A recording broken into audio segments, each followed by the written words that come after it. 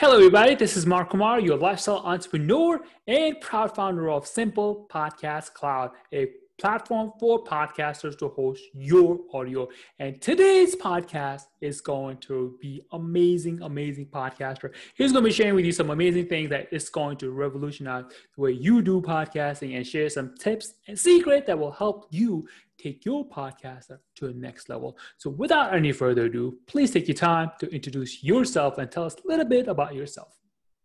My name is William Wiley. That build-up got me a little nervous at this point. I've really got to bring my A game now. Like I said, my name is William Wiley.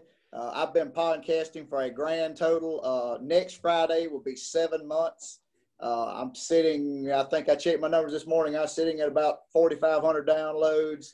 I'm in about, what shocks me is with little to no actual build-up. Like I thought about it for quite a while about doing one. Didn't do a lot of build-up for it. Just told a few friends and family. And then the next week, I just started it with no hoopla. And like I said, 7 months later, I'm at about 4,500 downloads. I've got listenership including the U.S. in 20 countries and in 33 states here in the U.S. So I'm beyond shocked and I'm beyond blessed. So Hey man, I just want to first of all congratulate you on that one and a big woohoo for you. That's exciting. So first of all, what is your podcast about? All right. First of all, the title of my podcast is World of Wiley. It started off as in a concept in my head of because I had such a diverse background, different vocational endeavors that I had done. And people were always asking me about jobs that I actually, did, stuff I did on my jobs. I said, it'd be cool to be able to put that down, record it for history, I guess is what you could call it. And the funny thing is I'm 7 months in and I've only had a chance to share probably just a couple of my actual crazy stories from some of the different work endeavors I've had. It's turned into a lot more interview style. I mean, I'm in my second season now and I 95% of my stuff is interview based. Now, I'm a pretty relaxed interview guy. I mean, I'm not a Q&A kind of guy. I don't pop a question and wait on them to answer me. My philosophy has always been, if somebody goes to the trouble of taking time out of their busy schedule to talk to me, podunk country boy from Columbia, Mississippi, the least I can do is give them as much time of my show as they need. And that's been a pretty successful formula to this point. So. Oh man, that is awesome. I would love to hear one of your interesting stories if you could share it. That would be awesome. Like I said, I've had so many people ask me. I've been really fortunate. Most of the jobs I've had, you would consider interesting, or some people would consider interesting. For example, off and on, all together, I worked about 14 years in the corrections industry. So I've seen a lot of, when they say stuff about war stories, the old line used to be when we go to work, the only difference between us and the inmates was we got to go home every night or we got to go home every day, depending on what your shift was. I had a lot of folks ask me about that and I wanted to share those kind of stories. I've also worked in what's called event security and management. If you've ever gone to any type of sporting event or any type of venue-based event, that is who event security, they're called a lot of things, guest services, stuff like that. But I got an opportunity to work here in the southeastern region. Now in New York, you don't understand how important stuff like college football is. Like I said, you're from New York. You have to root for teams like Rutgers and the Ivy League and Penn State maybe. Penn State's kind of decent up there. But in the SEC, Southeastern Conference, it is life. And that's why this pandemic's kind of got us all, shaken because we don't get any sports down here.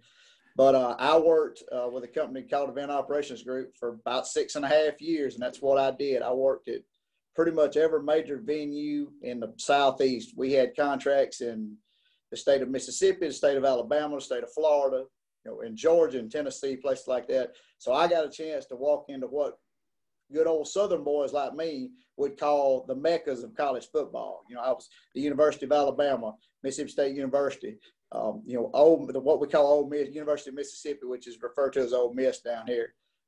We had a contract at Georgia State.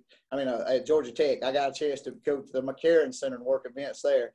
And, Georgia Tech basketball is a big deal. So it's just crazy. And concerts and festivals, if you're a music person, people used to tell me all the time, man, you got the greatest job in the world. Because I got to go to a lot of concerts and festivals and stuff, didn't pay anything. I actually got paid to be there. And it was just wild. I don't know, you being in New York, you might not even know about one of the biggest festivals in this area is based out of a place called Gulf Shores, Alabama, and it was called the Hangout Festival. Well, we were the very first company. When it first originated, we were the very first company to provide security for them. And I saw really young people, college age lunatics, use a lot of stuff they shouldn't have, a lot of illegal substances, and they paid for it in the end. I got a chance to see a guy try to ride a 20-foot tall pink pony, ceramic statue. We had a guy that was almost swept up in what they call the sweeper, which is a machine they use on the beach after stuff like this to clean the beach, to get all the, debris up. He had passed out and was almost, engulfed by it. We stopped it we saw the guy stop it just in time. We had a guy that was strung out on some type of illegal narcotics, and he actually was trying to swim home, is what he said, but he was on dry ground. He was actually on asphalt. So, that's that, and that became kind of commonplace. That's the kind of stuff I ran into. Down here in the Deep South, NASCAR is a huge thing. Now, I'm not a huge NASCAR fan, but I worked quite a few events. Talladega Super Speedway is, that's the southern mecca of the actual NASCAR. And I got a chance to work quite a few events there. Got to see a lot of crazy, insane things there also. And then, of course, in the corrections industry, I saw stuff I'll never be able to forget. I still sometimes have nightmares about some of the stuff I saw in the corrections industry. So, just the depravity of humankind. When a human being is locked away for a certain period of time, they either gravitate to it and they become part of it, or they just break down. It's like a car after so many years, it just starts breaking down. And I just saw, their mental capacity would be diminished. A lot of them that were being incarcerated needed to be on some form of medication before they came in, and then they were, diagnosed after the fact. It's just crazy stuff. I've witnessed stuff like, I'll give you a prime example of just the common occurrence that we would see. We had a guy that was trying to prove that he was insane. He was going to trial on a rape charge of a very small child, and he had been told by another inmate, his cellmate, his cellies, as they refer to him, as kind of, what could we do, and what can I do to make myself either look better or look worse? Because you really want to look good in front of the judge, you really want to look bad. So, and this guy suggested to him that he actually store up his feces and then either use it against the guards, which I've had plenty of feces and urine and stuff thrown at me in the past. I've had actual serving trays, plastic serving trays, lit on fire and thrown at me. Just insane stuff. But this particular guy, to prove he was insane, or he was trying to prove he was insane, he would actually take the bread that was provided in some of the meals, and he took his feces and put it inside the bread and ate it like a sandwich, like you would a peanut butter and jelly sandwich. So, and he did it on multiple occasions in an effort to try to prove just, yes, that's the kind of reaction. I see your reaction. That's the kind of reaction I get a lot of times when I tell a story like that. So, that's just something that they do. They're really bad about self-mutilating themselves when they're trying to get something accomplished, or they're trying to get their way, or they want to get moved from one area of a correctional area, like a penitentiary or even a local jail. They try to get moved, so they do stupid stuff. They cut themselves. They purposely get into fights. It's just crazy. I had a guy one night that was a previous offender. He had been convicted by the state of Mississippi, and he couldn't be housed in certain areas because of his status. So we put him in a segregated lockdown area by himself. He wanted to be in with his, his homeboys. He wanted to be in with his guys. And I had explained to him, look, man, because I was a shift sergeant at that time over that group. I said, look, man, I said, give me 20 minutes. Let me get on the phone with the sheriff. And if the sheriff signs off on it, I'll move you. Well, about 10 minutes later, he's banging on the window, between the two buildings. And he sticks his arm up to the window, and there's blood. Like I can see, he's got blood smeared all over the window. So we go in, we take care of the situation. I had I'll never forget this. I had a brand new officer. I mean, his very first night to work corrections in his life. And he was kind of shadowing me. I didn't want to put him in a situation that, he could get injured or hurt or manipulated in any way. So he's shadowing me. We go down. I grab the keys to the actual, because in this, you actually had to have a physical key to unlock these cells. So I get the key. I go down and unlock the cell. The officer standing just to my right. I swing the door open, and sitting in the doorway, I mean, literally in the doorway, in the threshold of the door, on a milk crate that had been left in there, which shouldn't have been, but something else shouldn't have been in there, but it was in there. He's sitting on a milk crate like he's sitting out in front of the country store, and blood streaming down his arm like it's running off his fingertips. And he rotates his arm to show me that he had cut himself on the inner part of his arm. And when I say he cut himself, he took they get what's called an intake bag that has certain things, razors and towels and soap and stuff like that when they first are brought in. Well, instead of them searching the bag properly, because he was a previous cutter, he'd done it before.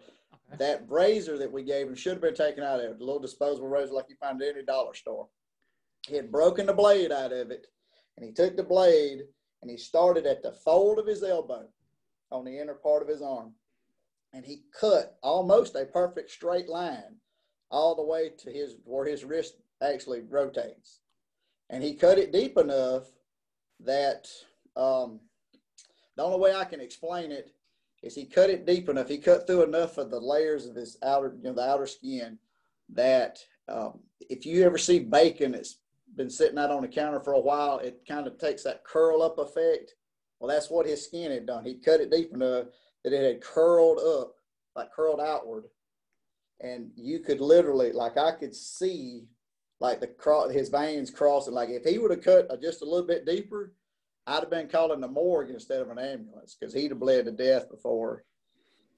So we call, I tell the officer standing beside me, officer, and I'm not going to call his name to protect the innocent.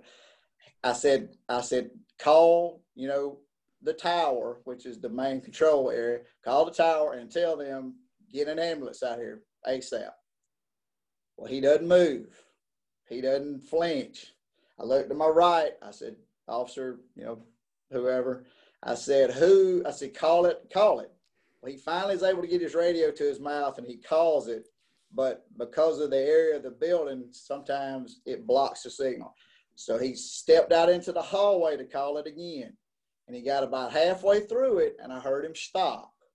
And I looked down the hall, and he's wobbling like he's back in my day, I'm 50 years old. Back in my day, it was called the Weeble Wobbles. You've seen the little toys from Fisher Price. He was Weeble wobbling, and the next thing I know, he goes down, like he passes out in the hallway.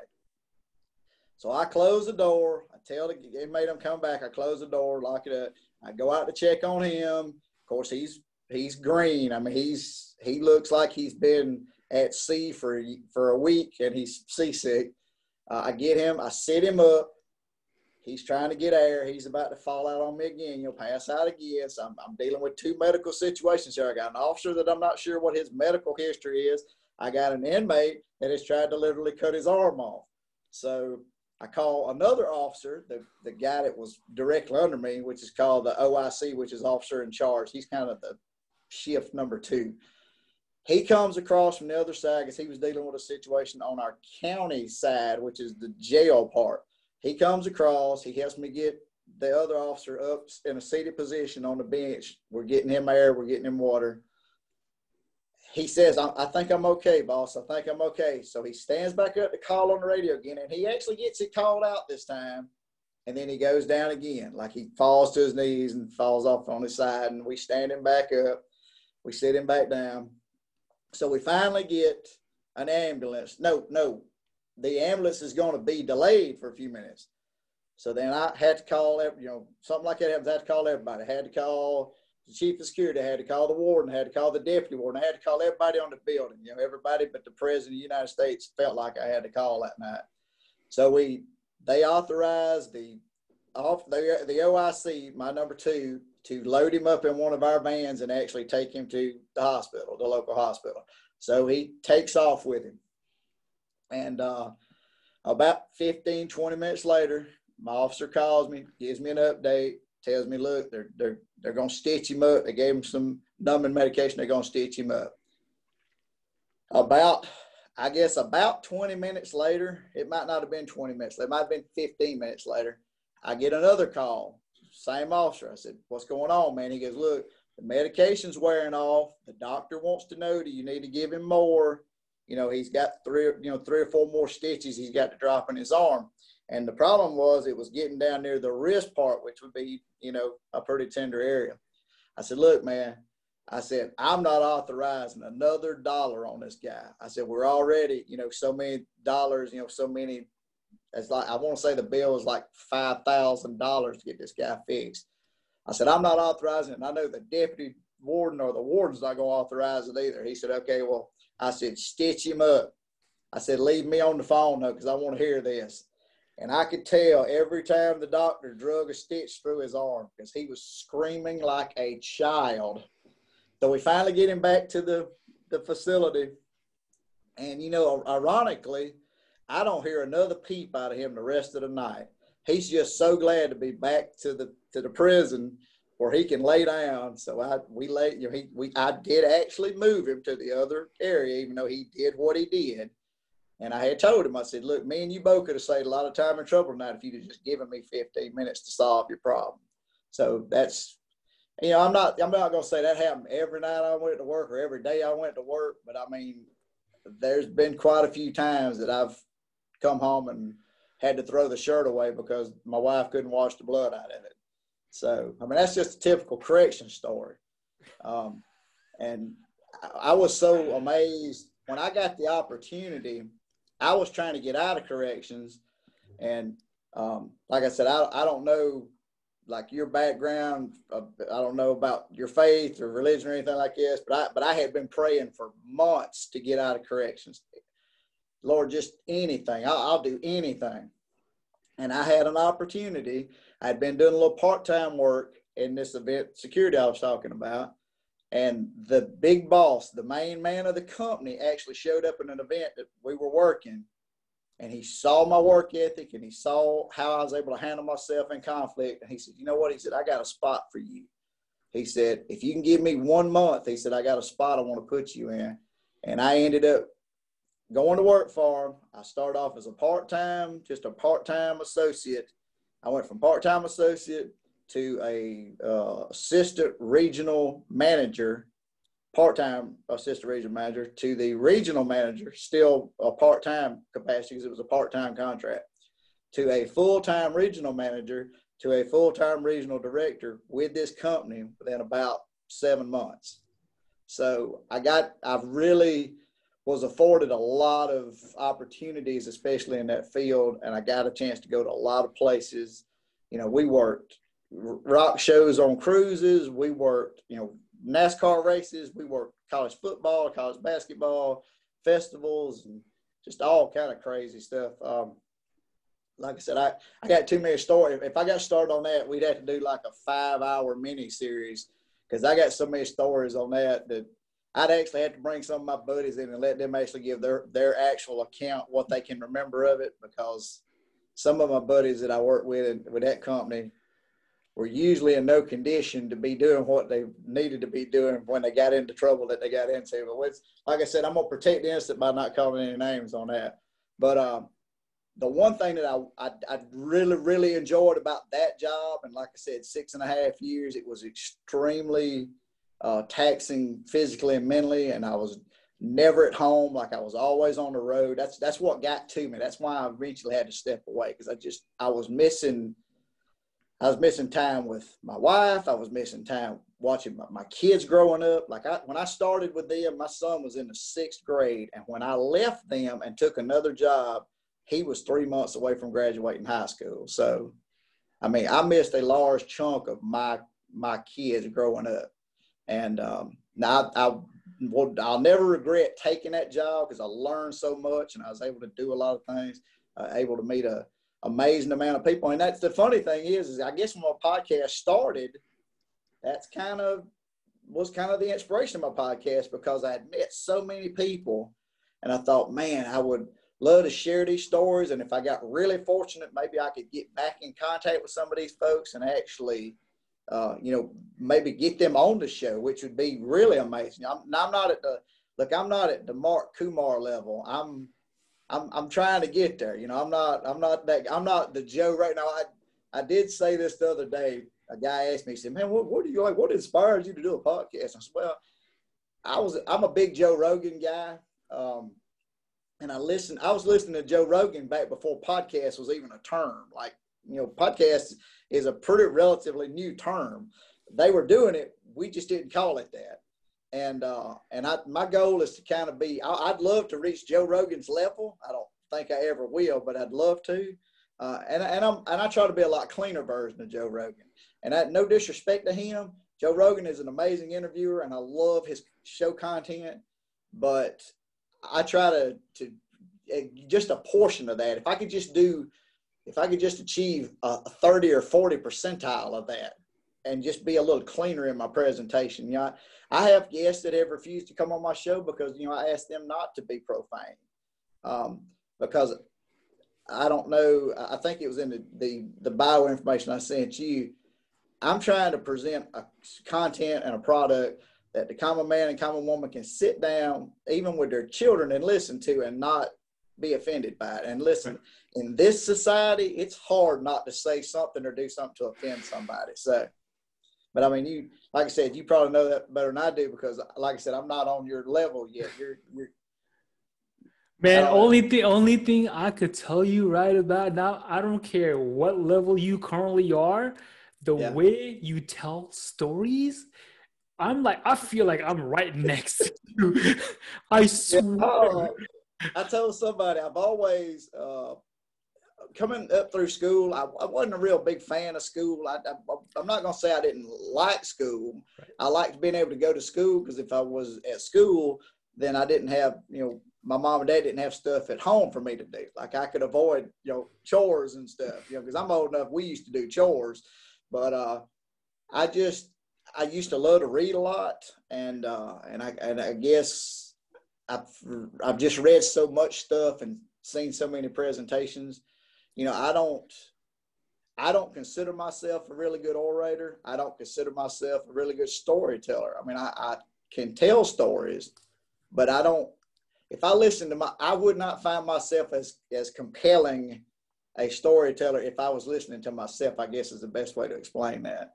Now, I've had people tell me, man, I could just sit and listen to you tell these stories all day long. And then, of course, I also get, and we joked about this before we got started, because I asked you were from New York, and you said, is it that evident with the accent? A lot of my reviews, like especially on Apple, people will review my stuff and go, man, I love that freaking accent you got, man. I'm like, well, I don't know. I mean, they said, some guy asked me one time on my Facebook page, he sent me a message. He said, man, how'd you work on that accent so good? I said, dude, I've been working on this accent my whole life. So, I came out of the womb talking like this. I hadn't changed it at all. So, yeah, that's pretty cool, man. Like I said, I don't know what I can say other than the way you tell your story and the way you articulate it step by step, and also in a vivid picture format. I felt like the present story you were just telling, I felt like I was right there with you. I know exactly. The scary thing is, and that's been quite a few years removed now. And I'll still, like I talked about, I wanted out of corrections so bad because I saw stuff in corrections that it's like I'll never compare working in the corrections industry to going to war, because I have the utmost respect for the soldiers and the military, and I know they see a lot of stuff that's a lot worse than I'll ever see. Yep. But I still see that stuff. Like I'll just a random whatever, I actually was walking through a mall here, I guess back before the pandemic, just before it started, or it kind of kicked into full effect. And I just smelled like I caught a whiff of something, a scent. And it took me back like 18 years to an instant I had, where a guy, took a scouring brick like you clean a grill with and threw it at the ceiling and actually broke off the receptacle where the actual sprinkler system works. And that chlorine, there was so much chlorine being forced out in that water that smell was so intense. And then, of course, there was two guys in there we were keeping in there separated while we were interviewing them, because we were doing it was part of like a gang reassignment type deal. You can't have certain affiliations can't be housed together because they will literally kill each other. And we were trying to separate them to get some questioning done, and the guy was throwing a fit and he busted it. So I had one of the trustees, which is one of the, the trusted inmates, and that's a loaded word there, trusted inmates. You should never trust any inmate, no matter how long they've been there. I had them go to laundry and take towels and shove them under the doors so it wouldn't leak into the hallway. Well, then when the water got up about between knee deep and waist deep, this guy suddenly was like, "Hey, man, just shut it off, man. I'm sorry. I'm sorry. No, let's let it." So I let it get almost to waist deep before we actually went and killed the system. The amazing thing is it only took to go from the floor level to waist deep only took about 7 minutes. So I was amazed at the amount of water that system put out in 7 minutes time. So, but, and it was just that I just caught a whiff of it, and it took me back like, 17, 18 years to that instant. I thought about it just like a flashback. So, I don't know, man. Yeah, man. I will say this: when I got out of it and I moved on to do other things, like I said, when I was doing event security, I got a chance to, I'm a huge Green Bay Packer fan. Okay. Well, while I worked for them, I got the opportunity to meet Aaron Rodgers. I got an opportunity to meet Bart Starr. I got an opportunity to meet, I got a chance to meet every living Green Bay quarterback. The only one I did not get a chance to meet was Lynn Dickey, which is from back like 75 to 80, somewhere in that range. And like I said, I got a chance to sit with Bart Starr and talk to him about playing in the very first 2 Super Bowls. How crazy is that? I remember spending, and there's a venue in Orange Beach, Alabama called the Wharf, and it's it's about a 5,000 seat open air amphitheater. It's huge in this area from a concert standpoint. And we were working a show, and it was some retro acts, and it was the group actually was the group ZZ Top. Now, I don't know how old you are. You probably do know who ZZ Top is, though. You're familiar with the name. You do not. I do not. ZZ Top was a 3-man band from the little state of Texas that was immensely popular in the 70s and up through the middle 80s. They were huge, and they're still well recognized. They're just not as And Billy Gibbons, is one of the greatest rock guitarists that has ever lived. And I got a chance to sit one night after an event with him because I was actually over that back area of the backstage area. And while everything was being broken down and all that, we had to stay to make sure nothing was taken or anything. I got a chance to sit, that evening in just a couple of lounge chairs out by his little camper thing he was in. And we just chatted about the world, about, he's asking me 1,000 questions about me. And I'm like, finally, I stopped him. I said, "Sir," I said, first of all, do you realize who you are? You are Billy Gibbons. You're one of the greatest rock guitarists that's ever lived. He goes, "Yeah." He said, "I wake up every morning as Billy Gibbons, though." he said, I'm not really interested in me. I know all about me. He said, tell me more about you, though. And I'm like, that's the kind of stuff. It's just crazy stories. I'm like, Billy Gibbons wants to know about me. I had Aaron Rodgers that had come to the University of Mississippi, Ole Miss, for just a random trip because his brother was playing in a football game there. And of course, he tried to sit with I call them the normal people. He tried to sit with normal fans. You're Aaron Rodgers. You can't sit in the stands with people. They're going to harass you. So we pulled him and his girlfriend at that time, which was not Danica Patrick, but it was another little supermodel of some kind. I don't remember. And his parents were there. We pulled all of them out of the bleachers, brought them to my office where they could, so they wouldn't get mobbed when the game was over. I actually brought him down to field level so he could watch the last couple of drives that his brother had, which he was, very thankful for that. But we just, after the event started breaking down, I'm in the office with him, making sure nobody's bothering them. And my guys are out there finishing everything out, the paperwork and everything. And he and I are just talking like we've known each other forever. And what was so crazy about it is an hour and a half, he probably spent an hour and a half in my office. When we finally got them out and got them to their vehicles and got them on their way, it hit me. I'm like, I just spent like an hour and a half with Aaron Rodgers, and that guy was talking to me like we've known each other forever. Like he was genuinely curious about, stuff we had going on. Like he went on his radio show the following Tuesday and thanked, my company for the way they handled the situation, called myself, and then my supervisor had to be there, called myself and her by name on his radio show. And, it's just moments you can't, I couldn't have ever, when I was 15 years old, I could never have imagined, something like that happening. So, so I joke all the time, that I'm, they would say, man, you're almost famous. No, I'm not almost famous. I'm very fortunate. So, that's just how it is. What is your damn secret to being famous? That's what I want to know. I don't know. I just don't know. I will say this. I think the biggest thing that ever happened when I was in high school, when I was in middle school and high school, I was not a popular kid. I was not in all the different school organizations. I didn't run for anything. I played sports because, every guy in the South, used to. Every guy in the South used to play some type of sports. So I was a football and baseball guy. So, I had my buddies on the football field or the baseball field. But I never was, one of the guys. And then the start of my 10th grade year, I was at a private school here locally. And I just made the decision that I'm leaving this private school. I'm going to public school.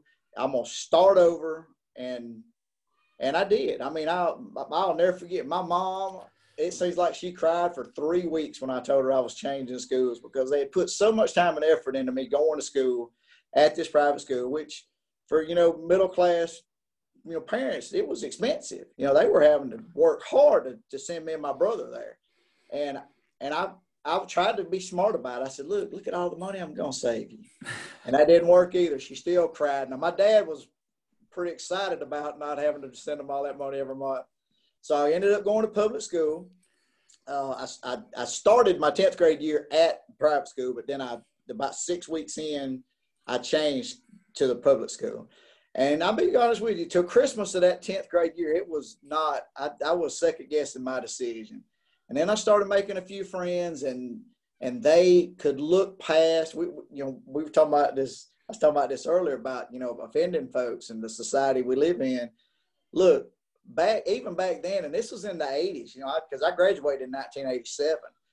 Even in the 80s, man, a private school kid was looked down upon by public school kids and vice versa, because private school kids thought public school kids were, just, a bunch of punks that, hillbillies or whatever. And then, of course, when a private school kid showed up at the public school, I caught flack. I had people that had issues with me because I came from private school.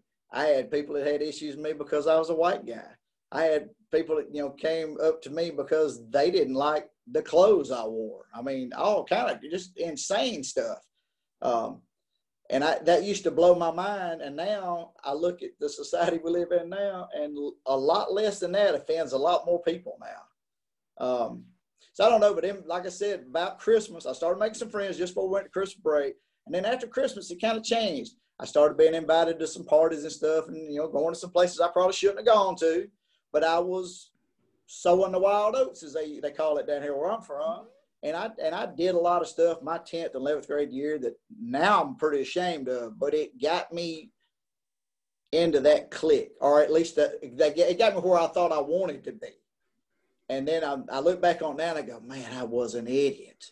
But it got me I was in that popular group for a short period of time. And the one thing it did do, it built my confidence level, because listen, man, if my 15-year-old self was sitting here right now, me and you wouldn't be talking. There's no way I'd be on here talking to you about anything, because I had zero self-confidence.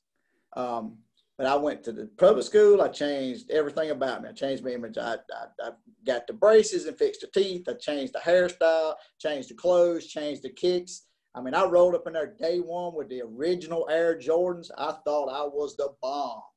Yeah, the original Air Jordans. I'm talking about them ugly black, white, and red ones. The ugliest shoe ever made, and I thought I was a pimp wearing them things. So that's what kind of kick-started it. And then when I got to college, my confidence just increased and increased and increased. And then I learned something. You should never meet a stranger. Like me and you, if it wasn't for this right here, you and I would have never met. But you opened up something on Facebook, I've responded to it, and now we're sitting here talking to each other. That's kind of that's my concept for life at this point, So on my podcast, I'm the same way. I don't care how my faith or my ideology or my way of life is. I am open to sit and have a civil conversation with anybody that comes on my show, and I will let them state their opinions, and I will let them get their viewpoint across if they will do it in the same amount of respect I extend them. And they also, if they come on my show, and especially when it gets to like a political issue, look, I don't have an issue with you talking politics on my show. I've done it myself, but I also have facts to back it up. I never say anything that I have not fact checked myself. And if they'll do that, man, I'm all for it. I love a beautiful, healthy debate. And like I said, and every now and then I'll mix a story in there, something crazy, like a dude trying to slice his arm off or something. You know what I'm saying?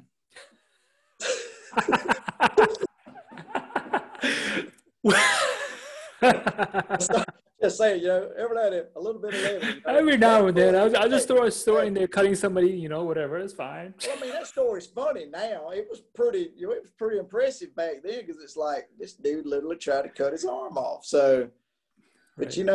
Now it's funny. I mean, the funny thing is, I know the guy. I actually knew the guy until he got kicked out of school. He and I were actually in school together, and we've known each other for years, and we still run into each other on the street, because I live in a small community, and I run into him every now and then, and he still shows me the scar, and we laugh about it. So, hey, if you can take 36 stitches in your arm trying to get moved from one cell to another, you got my utmost respect. I'm just telling you, so. Yeah, definitely. What is really interesting about that story, I find, is that fact that us as human beings, we can push ourselves to a limit never in the wildest dream that someone else can imagine. But push comes to shove, we are born for this, we are ready for this, and we are willing to do it. That's what I got out of that story. Yeah. Like, wow. Yeah, and I don't know. I don't know if it's the entire society, but I have noticed after you cage an individual up for a while, their level of want to usually increases to the point of insanity, because they will do anything to get what they want.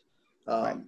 Like I said, I mean, I watched a guy actually dislocate his shoulder against a wall in a actual housing unit, just to get moved out to the infirmary because he had been told that, you're not waking up in the morning, that kind of stuff. So this dude tried to break his own shoulder just to get out of the housing zone. Wow. I mean, we caught it on video, like him slamming his shoulder into the wall. Wow. So, that's incredible. Well, I mean, hey, if I say, hey, Mark, you ain't gonna make it to daylight, you might do something just that crazy. I might, or depending on the person, the person is, right. So I might be like, if I love myself so much, but like I want to save my life, and that's one mindset, right? Another one would be like, I'm done with my life, whatever. Depending on the individual mentality wise, I would think. Like some people in it, especially like. Go ahead. Can I just say one more thing? Just like depending on you could be in a prison and then that concept is fine. And then people in here, they go to 9-to-5 job doing the same damn thing. It's almost similar. If you think about it, it's almost similar. Yeah, I know exactly what you're talking about. Getting hung up in that, you getting hung up in that job. Hey, look, I'm right now, because I'm not Joe Rogan. I'm still working I'm not a 9 to, I'm working a 40-hour-a-week job. Right. And it's a job. It's just over broke. And I'm telling you, man, you get fed up with it. Or you get in a situation like I've had some jobs, some employment that I've made, for this area, I've made substantially, more money than a lot that folks that live around here. But you get just as miserable because usually those jobs push you so far physically and mentally and psychologically that you just can't take it anymore. Yep. But I mean, that's just how it is. That's why I try to wake up every morning and just be thankful that the good Lord blessed me enough to wake me up. Because, one morning I won't wake up. And I know that. It's for a friend of mine a long time ago told this to me, but I didn't realize until now. And every time I would look at him, he would always have a smile and a really positive attitude. And his name was like Emery Grimm. And I would always ask him, like, why are you so excited and it's always pleasant and always like happy? And he goes, well, every day above ground is a good day. I was like, wow. Yep. Every day north of the dirt. That's what we call it, north of the dirt. Every day north of the dirt's a good day. You'd be having the worst day in the world, but I tell you what, if you were dead tomorrow, you'd wish you had yesterday back. So absolutely, totally. Yep. So like that, literally, like you're saying, when you were smelling something and take you back to that memory. Yep. When you say something, take me back to that particular memory. It's like, wow, every day above ground. Every day, man. I tell you, that's why I enjoy podcasting, because I get an opportunity not only to take my listeners, to a place that a lot of them, for example, I've been fortunate enough to interview a few Hollywood types. Sure. I know a lot of folks that listen to my podcast personally that would never have an opportunity to actually go to Hollywood and meet these folks, or go to California and meet these folks. So that's why I try to bring that experience to them. That's what I tell them. I try to bring my listeners in, from their everyday lives into the world of Wally. That's where World of Wally all came from. So right. That, and I got a bunch of useless knowledge in my head. That's what my wife says. So.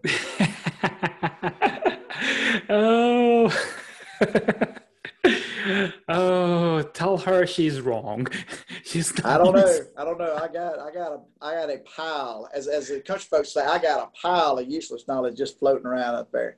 Yeah, I had a friend of mine one time tell me, he said, dude, I would hate to walk around in your head. I said, why is that? He said, man, it would be scary. I said, it probably would be. So, man, if I learn nothing from you, and people who are listening to you, if they learn nothing for you, they learn at least one thing. And that is definitely how to tell a story. More podcasters, they get stuck on, I need the equipment, I need the software, I need the blah, blah, blah, blah, blah. None of that crap matter if you don't have content. And for you, you have the greatest content ever. You got me tuned in. I'm on list holding on to every single word you're saying. And it's like you're painting a picture. If you could, a person, a business owner, entrepreneur, a podcaster, or videographer, or whoever that person is, if they can learn how to tell a story like you do, oh my God, they will revolutionize their podcast experiencing. Like I said, I know you don't realize it because I'm going to have to give the good Lord all the credit, because I'm telling you, I don't know. I just, I've always kind of been able to do this. And like I said, I wasn't the most popular kid back in the day. I'd catch myself, I'd sit and I'd write a lot of stuff. Like I'd write little short stories. And I remember that in 1992, near the end of 92, like October 1992, I surrendered to youth ministry. And that very first Christmas, I felt a lot of pressure to, because around Christmas time in a church setting, they like to see like Christmas plays and stuff. So I'm scouring the internet trying to find, the perfect Christmas presentation. And I just can't find it. And everything seemed dated and stale. So I was always a big fan of West Side Story, both the movie, the play, everything. And so I took that West Side Story concept, and I took the actual story of Jesus and his disciples and his last days here on earth, and I actually kind of melded the two stories together. And I actually sat, and in one sitting, in 2 hours and 15 minutes, I actually wrote a 5-act play that the youth, I actually had to recruit some youth from another church to help, but I actually, in that short period of time, was able to write completely, parts, lined out, everything, that story. And to this day, I still have a copy of it somewhere stored on some type of digital media. It's somewhere. I just don't know where it's at. But I did that the first 2 or 3 Christmases that I was in youth ministry, because I was always trying to infuse the real world that young people are involved in with Scripture, because they look at Scripture and say it's just too stale. It seems old and dated. And I want to show them, just because you live in the world doesn't mean you have to live of the world. So that's why I try to meld the two worlds together.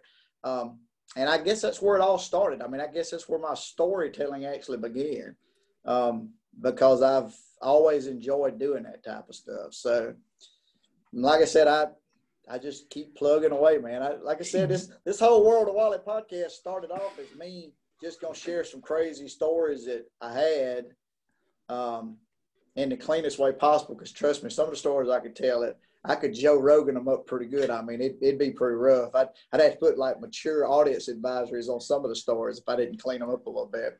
Right. But and then, like I said, I'm well, matter of fact, Tuesday, I've had an episode dropping this Tuesday, and it's my 50th episode.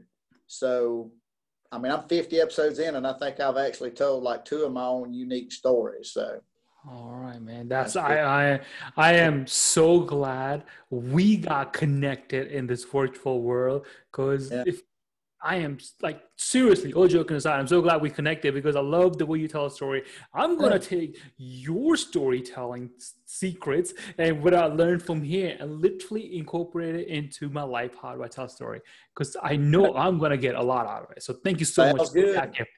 Well, just remember, when you write the book now, I need to be fully credited. And and I'll leave you my address for where you need to send my royalty checks. So I will definitely do that. But all joking aside, I think you should, because you're so good at storytelling, and some of the stories, that lessons that has in it, if you can incorporate that into a live lesson, you could 100% become a motivational speaker. I am not even kidding. Yeah, I'm a big fan of the TED Talk stuff, and I've had the opportunity to actually stand before groups of people. Like I said, in youth ministry, I've had a chance to stand in front of hundreds of youth and tell different stories and different things, life experience and stuff like that. So I mean, I say I would love to do that. I don't know. That'd be another one of those things that seems like would become very mentally and physically taxing after a while. So we'll see. You might see me pop up on a TED Talk pretty soon. You never know. Yeah, you never know, because did you thought in a wildest dream we will be having a podcast? Well, what I do is I will make sure I give you full credit when I get on my TED Talk episode. I'll make sure that you're fully credited with the actual line credits in the description too. So, since you inspired this possibility, so.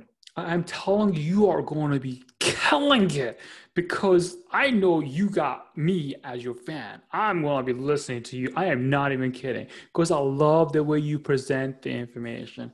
And then if you just continue, like just fine tune the things here and there when like, well, how motivational speakers do, because you got the storytelling part done. Good. And now the next phase is like how you can incorporate a lesson out of it so other people can relate to it. That's all you need, which is a very small, like 10% of it.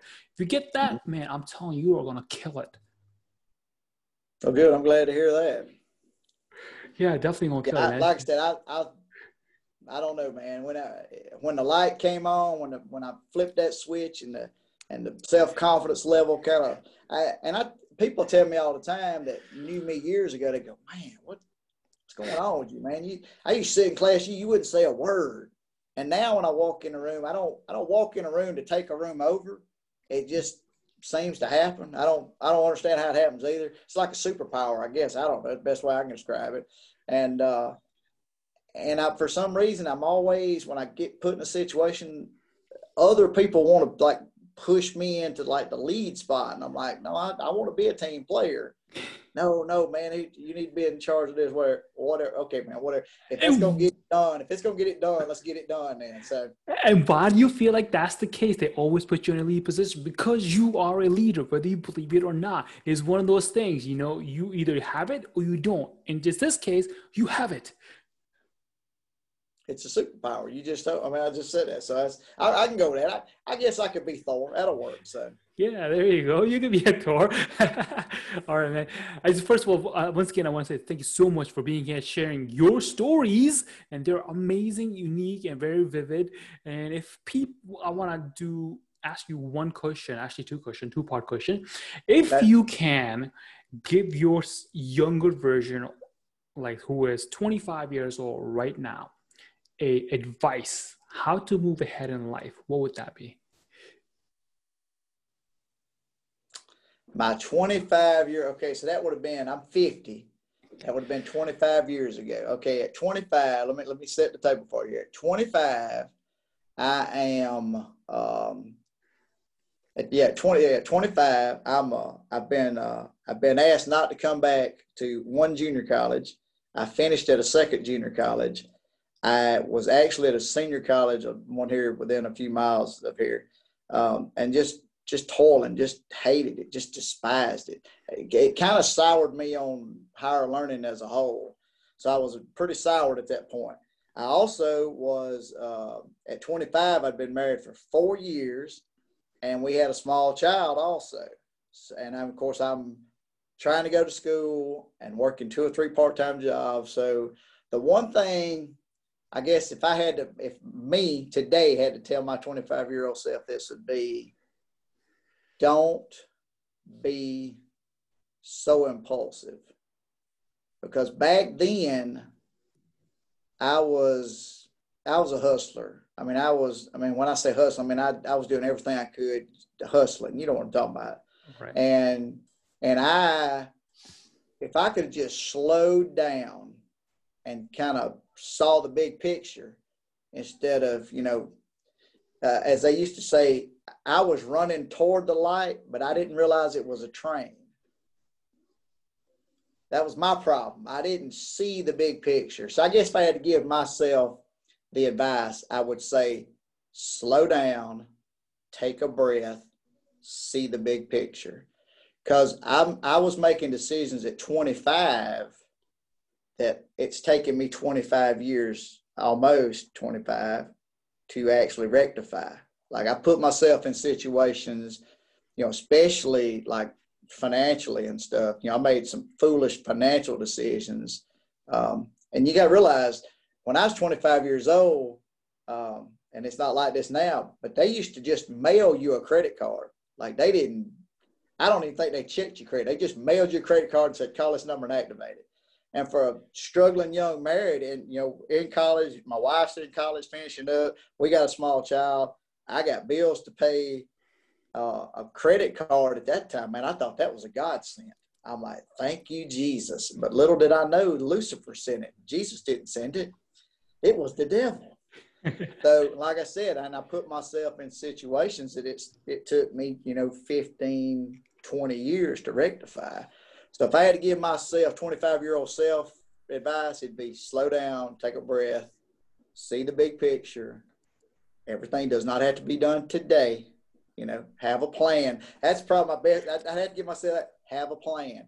If me and my wife would have sat down and had a plan and stuck to it, I mean, like I said, I've had enough opportunities and from 20 to 50, I'd probably be a millionaire right now if I'd have just slowed down and saw the big picture. So, everybody says everybody makes $1 million in their life, or most folks make $1 million in their lifetime. The problem is they can't hold on to it. So, very, very true. So part two would that's a be very good question, sir. I'm gonna have to write that. I'm gonna have to hit some of my guests with that question. Go ahead.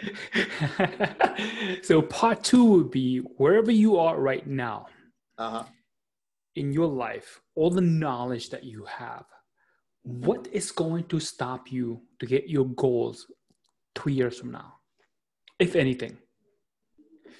Or will you let anything stop you? I've always, from even as a young guy, been a goal setter. I don't know that I really have a lot of goals at this point. I mean, they're more singular focused goals, like, trudging on away until like my wife is ready to retire from her job, and I want to be in a position to be able to retire, so we can retire together and actually have us time, because we've had kids in our life, literally our entire married life. So that's a goal, be in a position to be ready. To be honest with you, this podcast, it started off as a hobby. I would love to see it kind of blossom into an actual, feasible, like, revenue stream. Anything that could take me away to where I'm not having to sell my time to somebody, I'm good with. I would love to be in that situation. And it's feasible. Like I said, I've got to have a few breaks. I've got to have the opportunity. I've got to have the opportunity to be on more shows like your show, for example. I mean, I've just been exposed to the Mark Kumar universe. So, how you like it? Is it cool? And I like it. So, yeah, it's like I said, man. When in the world would you have ever believed a guy from Queens, New York, would be talking to a guy from Columbia, Mississippi at 6:30 on Central Time? You're Eastern, so it's later than that for you. So, like I said, I mean, who would have ever thought? I joked with somebody one day. I'll never forget when I must have been about 12 years old. I was a big computer guy back in the day, because that's what nerdy kids that didn't have friends did. They got on their computer. And I'm talking about, when I say computer, I'm talking about I had a computer system you've never heard of before. Like, I started off on a Commodore. And see, you have no idea what that is. Commodore was bought up, kind of engulfed by some of the larger companies, Compaqs and stuff like that.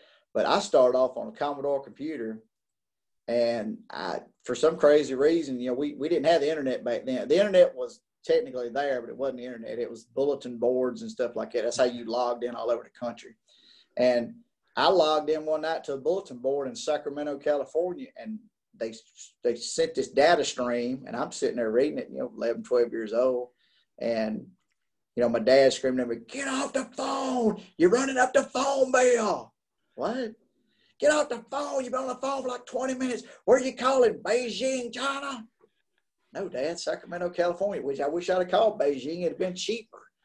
So anyway, I'm sorry, I digress. I'm storytelling again. So anyway, I get this stream. I print it out on my dot matrix printer. It took about 30 minutes to print it out. And I get to reading it, and it's talking about stocks. I'm 11 years old. The only thing I know about stocks is I see a stock report on the local news every afternoon, for like local stocks. And I spotted a couple of stocks. Intel is one of them, and Microsoft. And at this point, they're both independent stocks. Like, they're not even publicly traded at that point. And I remember trying to convince my dad to, like, look, Dad, I know I'm 11 years old and you might think I'm an idiot, but please, man, just can I have $100 to buy some of these stocks? And, you know, he and I look back on it years later, and that $100 investment after they started trading publicly, Intel, because Intel was the one I was after. And I think we figured it up, just a rough estimate, that we would have made something like, it was like $690 something thousand on that $100. So, I mean, you know, I was 11 years old. I don't blame my dad for not giving me $100. I was 11. Right. You going to trust an 11-year-old? Man, I don't, my kids are grown and I still don't trust some of the stuff they do. So, you know, I understand that. He kind of looked back. We laughed about it. You know, it's, you know, $750,000. That's no big deal, you know, for just more poor folks from Mississippi. So, right. You know, but yeah, it's just stuff like that. I mean, it's just crazy, man. Just crazy. You've had stories. Listen, as you were growing up, you had crazy, insane stories like that. Oh, absolutely. Now, you probably didn't pass on Intel, but you know. Right. I passed on being a brain surgeon. Oh, wow. Were you actually going to school to do that? Yeah, I was going to school for that. Or did you just want to be a brain surgeon? No, I think my parents. I was going to school for it for like 2 years, and my parents wanted me to become one. But in the middle of after 2 years or year and a half, I think one or the other, I decided I no longer wanted to be. So switched the plug, and then that was it. And you probably ended up going into like tech or something. That really ticked them off, didn't it? God, man, you're such a disappointment to your parents. All right, so let me guess. Let's make the story even better. Your parents were physicians also, right? Nope. Not at all. Oh, I think that would have been like the dagger in the heart if they'd have both been physicians and then you backed out on it. So. Then I would have no option but to go because I would have heard it from both sides. Yeah. I'm never even a doctor, lawyer, all that stuff never even passed my, it's like, no way. Right. Yeah. Man, you got something better planned for you. The good man has something better planned for you. You just don't even know it. I just told you, become a motivational speaker, man. You're going to be killing it. That's what I'm saying. Like I said, my goals are more singularly focused now. Right. My priorities are a lot bigger now. I have certain priorities that, you know, things that I want to make sure get done, like, you know, still make sure my family's okay and, you know, stuff like that.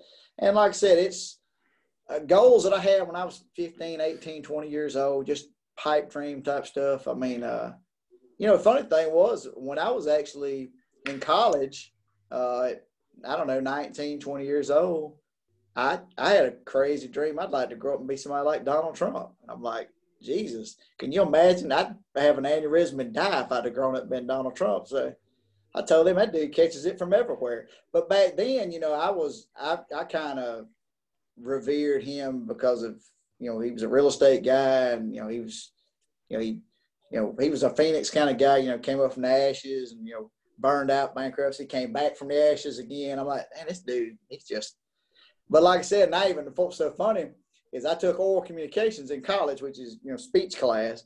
Right. And the teacher gave us two options. We could get up and talk about 5 totally random, off the wall topics that she gave you, or you could put together a theme of speeches that you created. Well, I jumped all over that. I did 5 themed speeches on Donald Trump and his development of his, you know, his empire. And I'll never forget that my wife, the night that he was elected president, my wife, talking about a memory coming back, because my wife actually was in that same class with me. So she heard this as a witness. I finished my final speech about him by saying, you know, and I kind of gave like a synopsis of all of them, kind of a summary type deal. And I said, and, you know, one day it wouldn't shock me to see him, you know, possibly in some form of office, maybe even the presidency. And that's how I finished my series of speeches. Now, you got to realize that was in 1991. Yeah, 91. That was long before. You see what I'm saying? So maybe I'm a prophet too. I don't know. So. I don't have any vibe on what the next election looks like, so don't ask. Right. And don't call Vegas because I don't have a good line on that. So. Cool, man. All right, man. Thank you so much for being here once again. And before we end the show, I want to give you opportunity to let people know how they can get in touch with you or wherever else you want to share. Absolutely. Like I said, guys, my name is William Wally. I've had an absolute blast. I want to thank Mark Kumar. He is one of the coolest podcast hosts that I've ever had an opportunity to engage with. And I hope that you and I get an opportunity to speak again. You know, maybe you come on my show or I come back on this show, whatever. So you guys can reach out to me. I'm on Facebook under William Wally. I'll be the very good-looking, bald-headed guy on the profile picture. You'll see I have all my personal information out there. So you'll see a Columbia, Mississippi under the name. So that'll be me. There's not two William Wallies in the state of Mississippi. So also I have a Facebook page. It's World of Wally. Very easy to search and find. And I'm on Instagram at worldofwally_official. All right. Thank you so much. All right, man. Thank you, brother. I have had an absolute blast.